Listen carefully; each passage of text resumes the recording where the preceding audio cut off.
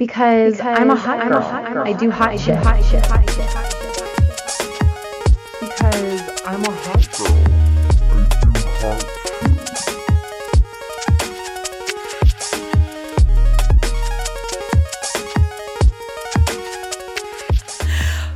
Have you seen these fucking videos of the fucking subways in New York lately with all the rain? What? No. Oh, no. It's raining. My God, hang on. Let me screen share with you. So this is what's happening.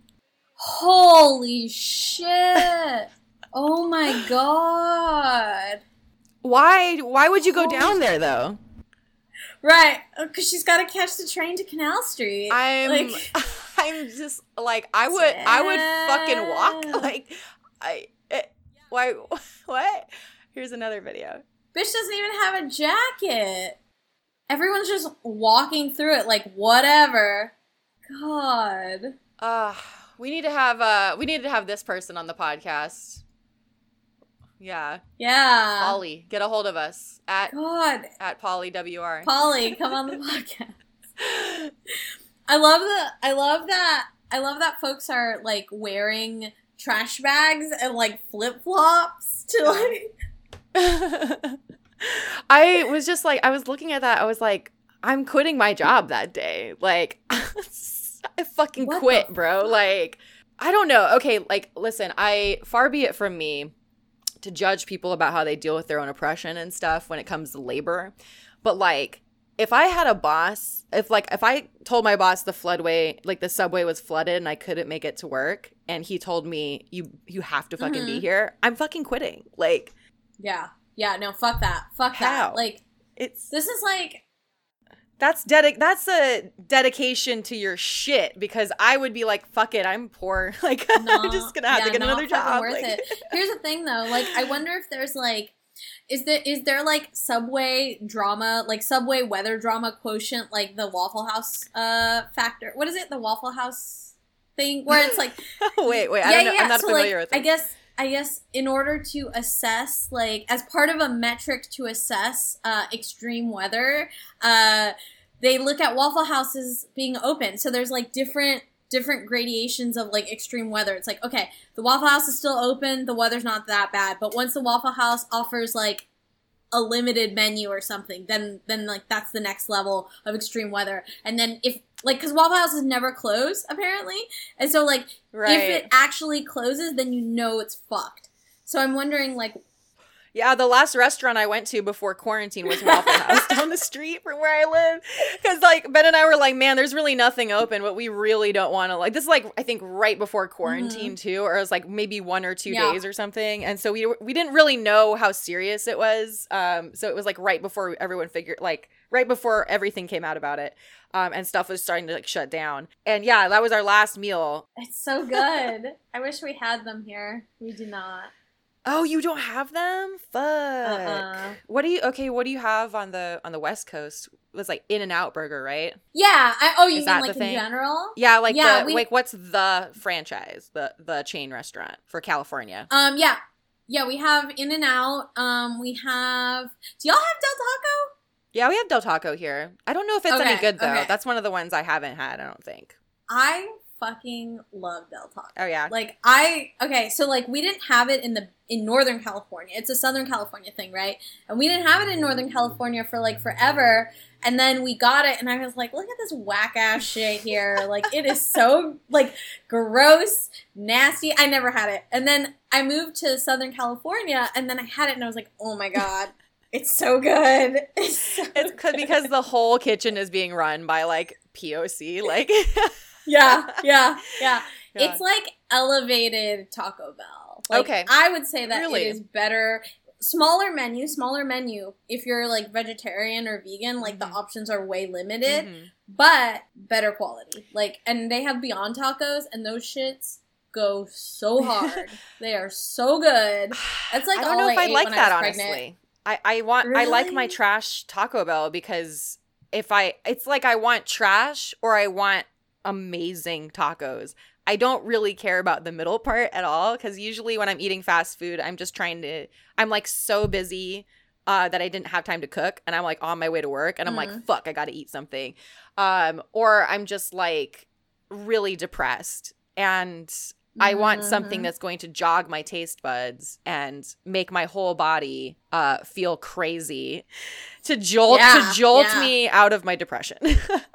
Hell yeah. The power of Taco Bell. The healing power of Taco Bell. Exactly. Yeah. And I feel like I'm not the only person that, because I realized this about myself when I started doing intuitive eating, is I am what's that? Intuitive eating? How have we not talked about this yet? I've been doing it for a couple months now. I think I maybe have been doing it since like May. So intuitive eating is like, it's not a diet. It's a food philosophy. At least I just, it's like, it's called like a program, but it feels more like a philosophy about food. And it's an emphasis on relearning what it feels like to be full and what it feels like to eat without distraction, so that you can feel your fullness and honor your fullness as one of the 10 principles of it. And it's basically like a non-restrictive thing where you unlearn all the restrictions you learned as an adult when you go on like crash dieting, or when you're, when you have like an eating disorder and stuff. So there's a lot of people like, this is actually, it was recommended to me by a mutual who is, in recovery with, eating disorder. I'm going to write notes about this because I want to put a trigger warning before it. Oh, for sure. Yeah, hang on one sec.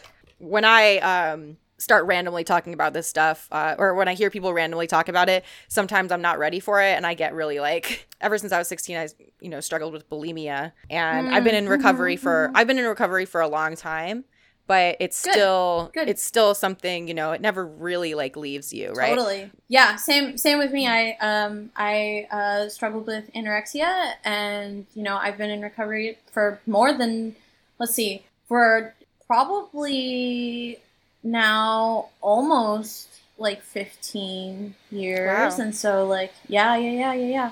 Wow. I had no idea. Closer to 20. Yeah. Closer to 20, I think. Yeah. But yeah, that shit's hard, and it stays with you forever. I kind of like compare it to addiction. It's almost an addiction. Like your eating disorder becomes a totally just addictive, all-consuming thing sometimes. So it's like you're healing from an addiction to pain and an addiction to suffering, So yeah, it's not really an easy thing to do. Yeah. For sure. Yeah. But so reacquainting with the feeling of being full. Of enjoying your food as you eat it, of really like appreciating the qualities of the food as it's in your mouth, and to really to basically like be more in touch and more intentional with not what you're putting in your body, but how much of it. And then you like start to, through this process, discover what foods you actually like. Like if you could have whatever foods you want, but which by the way, for the first like month I did this, I was fucking eating everything. I was eating fucking everything. And I did gain 10 pounds. And I'm like kind of back to losing it. But anyway, where was I? Oh yeah. So through this process, you learn what food you actually like, and you get scared a little bit because you're like, oh God, if I really like this food, I'm just going to like binge it, or I'm going to overdo it or something. Right. For anybody who's ever had like that kind of eating disorder. And this process just really allows you to rediscover which things that you enjoy and want to put in your body. And then you start kind of like working on nutrition at the very, very end. And they call it gentle nutrition. And it's really just gentle guidelines to having like more healthy, like balanced diet. But it's never once tells you that you have to go back to restricting.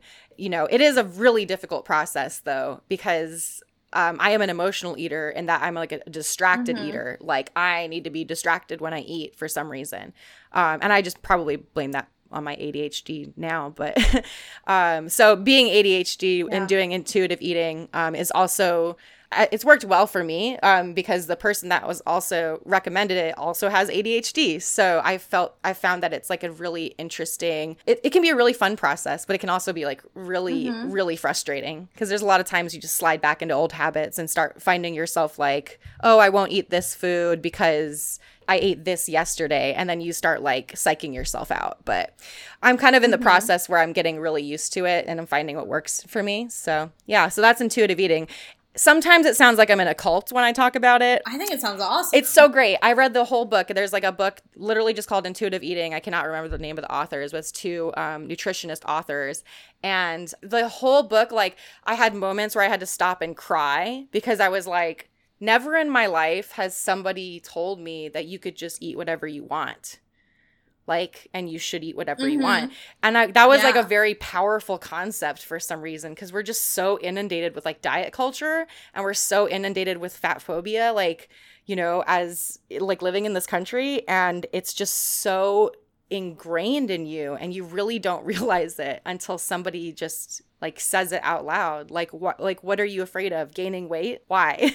And you're just like, yeah. So even though I've gained 10 pounds and I'm kind of like waffling on my weight, I also feel so much better about my relationship with food. Yeah. I feel so much healthier, and I have to deal with my internalized like fat phobia of, you know, being like scared of gaining that weight. Yeah. It's a difficult thing to deal with when you've like spent your whole life, you know, being relatively thin and maintaining that through like caloric restriction and all sorts of crazy diets and shit like that. So yeah, I recommend it to anybody that's listening, just to be clear, because it's fantastic. It's really just it's difficult, but I find it very worthwhile. That sounds amazing.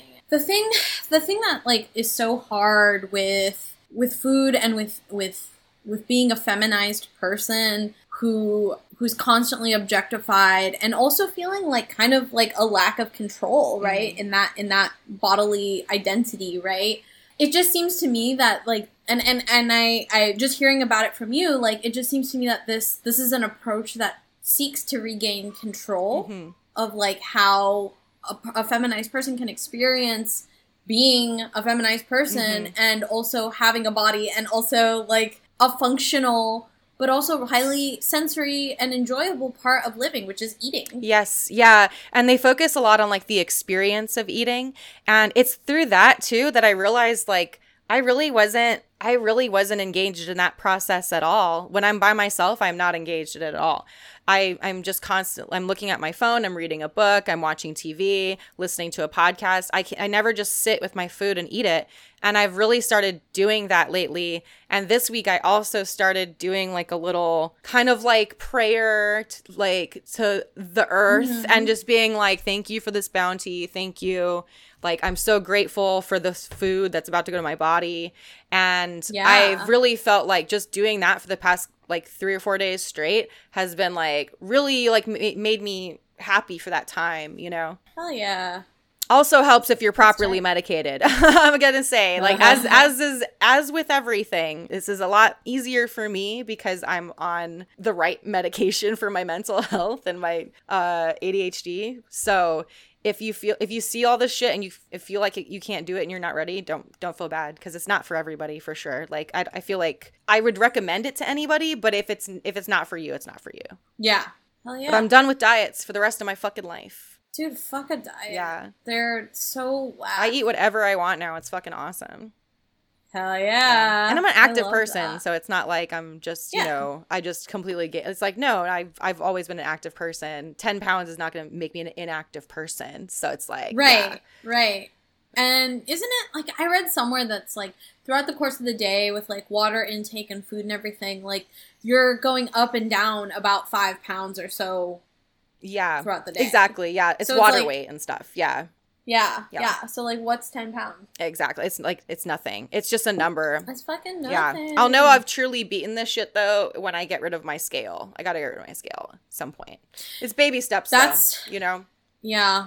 That's my hard thing, too, especially after having Pablo. It's just like... Yeah. Had to have been difficult being a parent and having your body change so much and then have to snap back to... Yeah.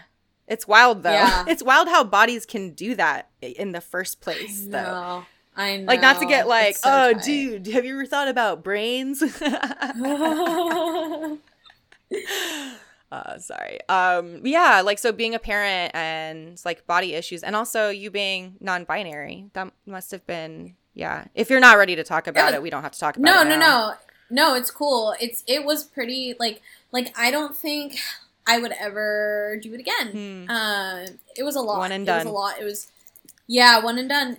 And, you know, like, if I could be really frank about it, I loved towards the end, I really loved it because, like, the fetus was, like, super active and Pablo was almost out, and it was, like, you know, there was, like, a person, and that was kind of interesting and really cool, but, there was so much change happening so quickly, and I was already, like, uncomfortable with my body. Like, I am a small person who looks very femme, right? But that's not necessarily the presentation that I would like to be. Right. It's just, like, what is easiest, right? And so, like, to be pregnant and to have that experience was, like, really jarring. It was really jarring. And it was really hard. And, you know, I think it's hard for, like, cis people, like, women, too. I just don't think people really let you talk about how hard it is. But, yeah, so, but you could occupy your time with, like, being like, well, I'm pregnant. And then after, like, your body doesn't just suddenly go back, right? Right. It takes a long fucking time. Yeah. It took, like, I would say it took probably, like, over a year for me to feel like, okay, this is the body that I can start working on, like, in a real way. Right, yeah. I guess I meant snapped back, like, the fact that the body even has the capability to change shapes like that, and then... no, I definitely got you. Okay. I'm just saying, like, No, I got you. I know exactly what you're saying. But, like, I'm just saying, like, before the snapback or even, like, before the body is even doing that stuff, like, I think our culture doesn't really allow us to, like, embrace it doing that stuff in a way that's like, hey, like, this is kind of cool.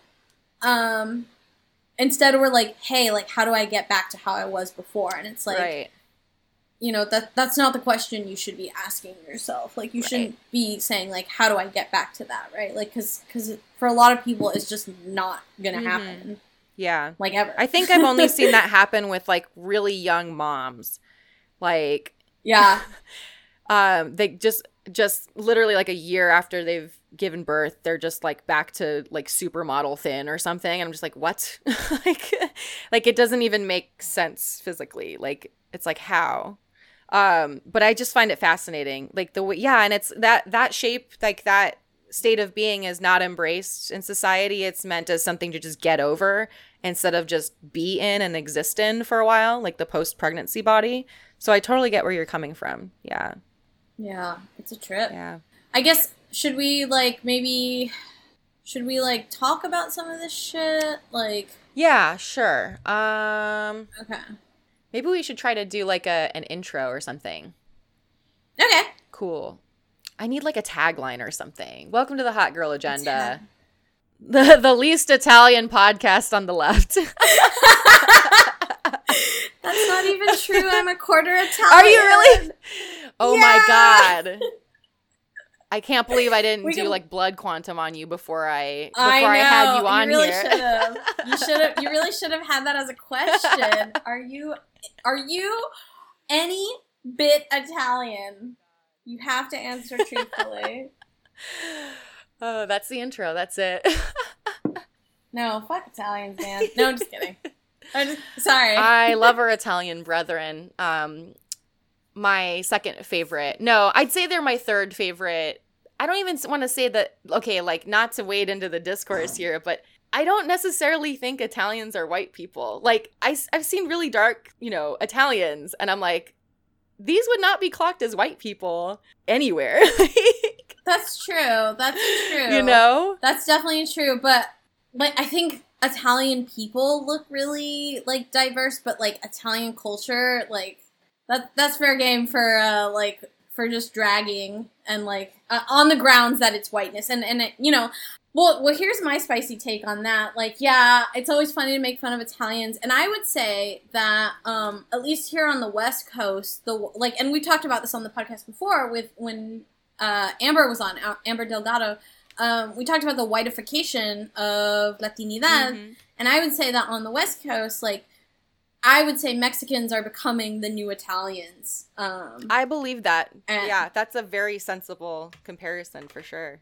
Because, like, if you look at the, the proliferation of Mexicans in right-wing spaces, in fascist spaces, like, and those spaces, those white nationalist, white supremacist spaces are opening their gates for them because it's a way to, like, maintain whiteness.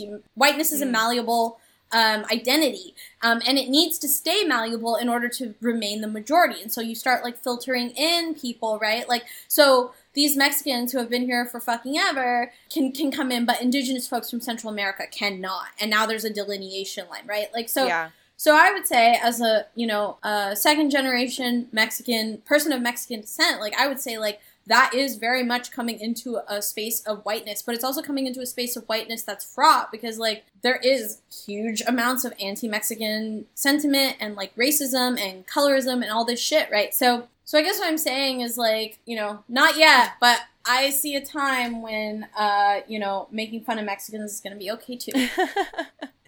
Yeah, I totally agree with this, like, progression of whiteness to keep the majority. That's a really astute observation. I can't believe we're having this conversation without Maria on Worst Week Yet. Oh, yeah. She's going to be so upset when she hears this. Maria, we love you. Come back. Come back. We still got to talk about hip-hop. So what do we got? We got intuitive eating, Italians. Where do we even land on this? Italians. You know, fuck. Italians. Food's good. Italian Americans, though. Let's talk about Italian Americans. Because I don't actually know, like, any actual Italians. But, like, I know a bunch of Italian Americans. Y'all are wild. Y'all are so wild. Like, I relate so heavily to Italians. Like, yeah? Why? I have always been obsessed with Italy since I was, like, a little girl. I even did, like, my middle school history project on it. And I did a big map of, I was obsessed with Italy. And I don't know, they're just really, it's a robust culture. It's interesting. Yeah. It's loud. It's, like, it's somewhat violent at times. Like, yeah. I just, like, as a Pacific Islander, you know, we're rambunctious people. No one would ever call us timid, you know, like. So, like, I appreciate that about them. Yeah. Hell yeah. I appreciate the weird contortion of Italian by Italian Americans. Like, I'm talking specifically about how, I'm going to say it, like, just like an American, because I don't know how you're supposed to say it, but, like, how Capicola became Gabagool. Gabagool! Like, yeah, or, like, mozzarella became mozzarella. Like, oh my I'm God. just like, y'all just cut your words in half and just, like, give it a little, put a little salt on that, and then it's like, oh, okay, this is the Jersey Italian accent. Because you know how we do that shit on Guam? We add, like, words and, like, we add letters in the middle of words to make it it just sound completely, like, to make it sound more Chamorro. So there used to be this radio show. It was like this talk radio show on Guam. And I think it probably is still around because it was like the most popular radio show on the whole island on all of FM radio on Guam. And it was called Malfunction. And that was just a play on the word malfunction. And it was like a prank. It was like Guam's first like prank radio show or something. It was just like really good. Yeah. And they had like sketches that the two hosts would do where they'd be like, you know, it was just like straight up specific, like very specific Guam jokes in every skit, and it was fucking hilarious, and everyone loved them. I totally slept with one of the guys too, by the way. Oh shit! Hell yeah! That's a hot goss for you from when I was 19 on Guam. Like, that's a fucking win, right? I love that. Yeah, so it's called Malfunction. So it's like all Chamorro is slang has all sorts of like stuff where we just add words within words. So yeah. So Italians, you're welcome to Guam anytime, and hopefully vice versa. Italians, we love them. We love them. Good job, guys. Hey, did you know, by the way, since we're talking about international topics, we're internationalists after all. I was looking up our metrics on Pinecast for the podcast. Yeah. And I was like, oh, what are the origin of our subscribers and Spotify? And we have, wait, I'm going to pull it up right now. Yeah, I can't wait to hear this. Let me guess. So I'm going to shout out all the countries. Oh, there's multiples. Okay. Yeah, there's lots of different countries. It's very funny. There's always like one random one too, and I know this from like doing podcasts before. It's like there's one country and you're just like, what? like how the fuck did you find out about us? Like, yeah, right. We only have like 209 subscribers on Spotify.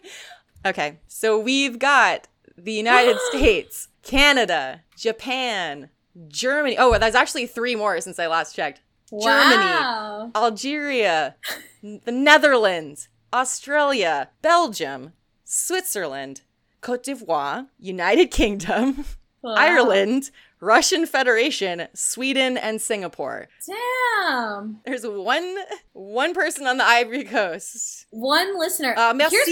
Merci beaucoup. Thank you so. Do they speak French there? I just assumed it was French. I have no clue, Okay. but thanks for listening.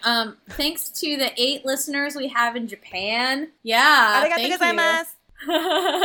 Bitteschön to our 5 German listeners. Oh God, what if it's someone I hate? What if it's I was someone like, you what if hate? it's someone I hate? In Germany? Do you have enemies there? I know people there. Yeah. No one I hate. Whoa. Now I gotta walk that back. Because like if it is someone like I just don't like, I'm just gonna be like, oh God, sorry. Algeria is a weird one too. That's such a weird one. Like, what would he have talked about that would have been interesting to Algerians? Like, this is what I'm like analyzing now. I'm like completely obsessed with, hey, email hotgirlagenda@gmail.com if you are any one of our subscribers anywhere not in the United States or Canada. If you're in the US, I don't give a fuck where you are. Unless you're like in a mole city or something. That'd be tight. Yeah. Email us if you live somewhere fucking cool. hotgirlagenda@gmail.com. If you live somewhere cool, not Canada, not the US. Yeah, everybody else on this list, if you're not from our continent, tell us why the fuck are you listening to the show? It's very, very curious. Not that we don't want you to, but Guaranteed the one person in Ireland is a hottie though. yeah. The Irish are I'm always saying this. The Irish and the Scottish are the only good white people. They really are. Like, when you think about it. Yo, they're all hot. It's true. Yeah, Irish people can get it unequivocally. You know, Hot Girl Agenda does race science. but only on white people. Only on white people. Only on white people. No, I love Irish history and Irish cultural figures like Chief O'Brien. Love him. Love him. An icon. You know, I actually really didn't like him until I started rewatching DS9, and I was like, all right, I begrudgingly like him. So I really liked him on TNG, okay? Like, I thought he was great because he was just like a salt-of-the-earth transport operator, right? Like the hollow transport thing. I mean, the transporter. He's just a salt-of-the-earth kind of guy. But on DS9, he's got like kind of like spicy opinions, like especially about like Cardassians and the Jem'Hadar. and at first I was kind of like put off by this. I was like, what happened to my friendly salt-of-the-earth worker guy? But then it comes back around. They like try this sort of like almost right-wingy reactionary O'Brien for like half a season, and then it comes back around, and then you're like, oh, we're back to like that good affable dude who always fucking suffers. Like, yeah, he really is. Yeah, he is like, I think maybe you said this before, or maybe somebody else said this before, but he is like the working class stand-in. Like, he's supposed to be the relatable guy out of all of them. Yeah. Because he's got like, marital troubles, and he's got a kid, and it's just like, I don't know why, but the episodes about their marriage really bum me out. And I know they're supposed to have the opposite reaction, but it just really bums me out. And I don't like that. I really wish I felt like more sentimental after those, because I feel like that was the whole point of them. Mm-hmm. I feel like they do acrimony really well, like they fight really well, but they're like emotional, like the loving emotional chemistry is not as good, so I think that's why it's kind of like jarring, you know? Yeah. Because even when they make up, it doesn't really feel like they're making up. Yeah. Okay, not to like be like judgy or whatever, but just like as characters, if they were in a sex scene together, I feel like I would be uncomfortable. I'd be like, this isn't convincing at all. Like, you know, they just don't have that kind of chemistry, I guess. Like, I don't know, like Kira and O'Brien. That shit.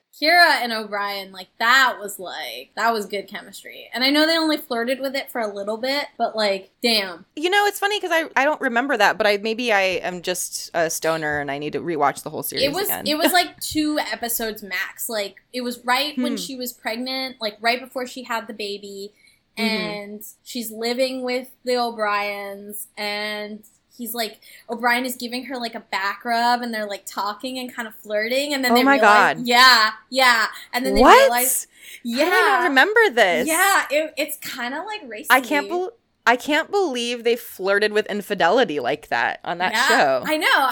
Wow. It was wild because I was like, okay, so like I was like kind of floored by it, and my husband was like, No, I think it's like cool because it's already a complicated situation. She's carrying Keiko and Miles' baby because of, you know, the accident or whatever. And, you know, it's kind of cool because it shows that, like, they're both invested in the baby, not, you know, each other necessarily. But for me, I was kind of like, somebody call Keiko! Oh my God.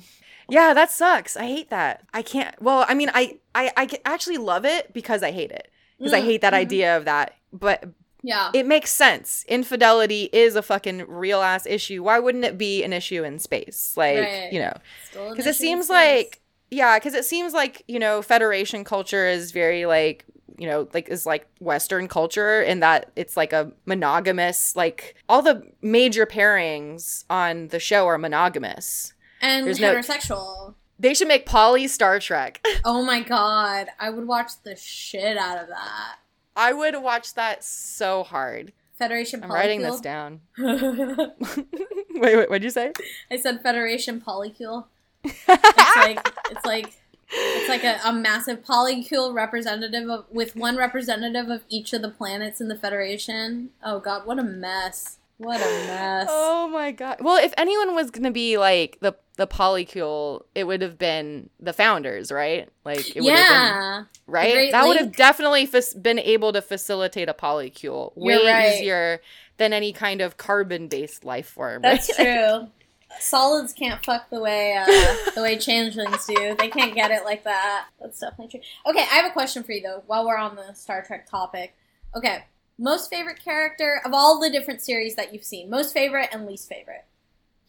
Most favorite is definitely Jadzia. She's like so fucking hot. Iconic. She's so hot. I think she was probably one of my like really early crushes as a kid because I don't remember a time I wasn't attracted to her. So it must have been early because my dad was having us watch Star Trek since we were like 6 years old or something. So I've been around it like my whole life. Jadzia is my favorite character. My least favorite character. Ooh, that is a tough one. Odo, probably. Really? I know it's heartless, but he's still a cop. And like, it's true. And he loves being a fucking cop. I find his character really just insufferable sometimes. That's legit. But his interactions with other people are like his big plot lines are fantastic, and I love the story. I love the story, and I want to love the character, but I just can't do it. I don't know. No, I feel that. He seems like an annoying dude. Yeah. I like Odo, but I feel that too. I would say probably my most favorite character, it's a toss-up between Kira Nerys and B'Elanna Torres. So, Kira Nerys from DS Line and B'Elanna Torres from Voyager. I fucking love B'Elanna so much. And then my least favorite character, and I think I'll get a lot of grief for this one, Riker. Really? Yeah, I cannot fucking stand Riker. Riker can go jump in a black hole, don't come out. Wow. Okay, is it the toxic masculinity? I feel like he was not as big of a problem in that show. No, that's not even it. Like, he is just, like, so into himself and, like... Okay, well, I'm going to pull up a picture here because it's my favorite picture of him from, like, season 1. Let's see. But he was, like, super into himself, and he was like, it's like, you play the trombone, dude. Like, chill out. Stop acting like you're so cool. And he brought that weird addicted to coming game onto the Enterprise, because all the adults got addicted to, and the kids had to, like, save them, because they don't know what coming is, apparently. And I'm gonna blow this up really quick. Yeah, let's see it. I can't wait. I'm so ready. Oh!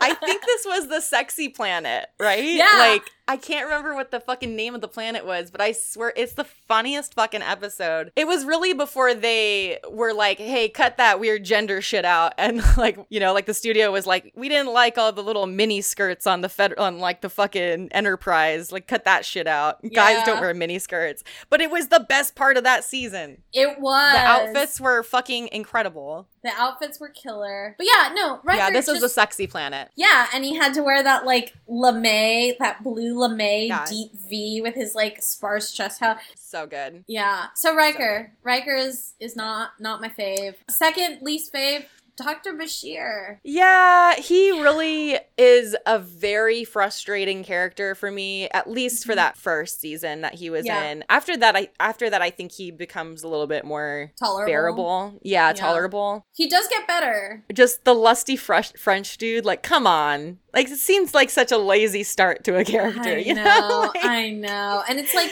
here's my thing is like every series has a character that sort of riffs on the Kirk archetype. It is so bonkers to me that Bashir is the one riffing on the Kirk archetype. He's just like a pipsqueak. Like he's just this little pipsqueak who's kind of annoying because he's like really way too into his work, and it's just like the only kind of hunky guys on that show are like, I'm trying to think of like really hunky Star Trek guys. On DS9, well, it's just the captain, just Sisko, right? Sisko. Yeah. Worf was a hunky guy. Yeah, Worf could get it. Yeah. Worf could get it. Like Worf could totally get it. He actually might be my second favorite character of all time. I love Worf. I just love the Klingon culture. There's like that whole background. I'm really I love that. I love the Ferengis. The Ferengis are so like fully developed as just like a species in the show, and they're just so much fun. They're the best episodes, the Quark episodes. Oh my god, Quark is awesome. Yeah,